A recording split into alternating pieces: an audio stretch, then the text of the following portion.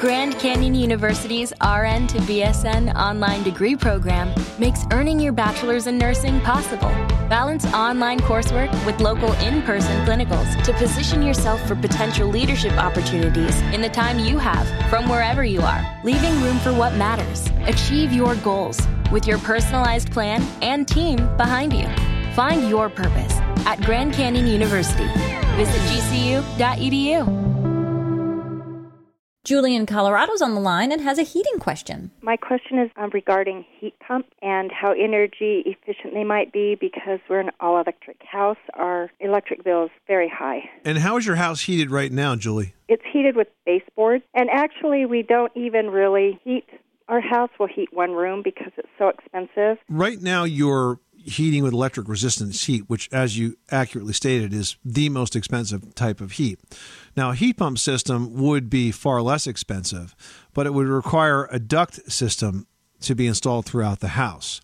So you would have that upfront cost of running the heating ducts. If you had that system installed, the way a heat pump works is it's kind of like an air conditioning system that runs all winter, except that in the wintertime, the refrigeration system is reversed. Now, if you've ever walked, say, by a window air conditioner in the summer, you know it blows hot air out the back of it, out to the outside. If you sort of took that window air conditioner out and flipped it around and stuck it inside, you'd have a heat pump. It'd be blowing the hot air in the house. That's essentially what happens. It reverses the refrigeration cycle in the wintertime.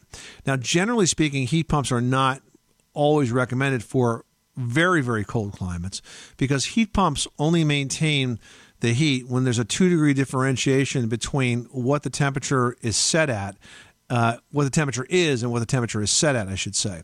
So if you set your temperature at 70, it falls to 69, the heat goes on.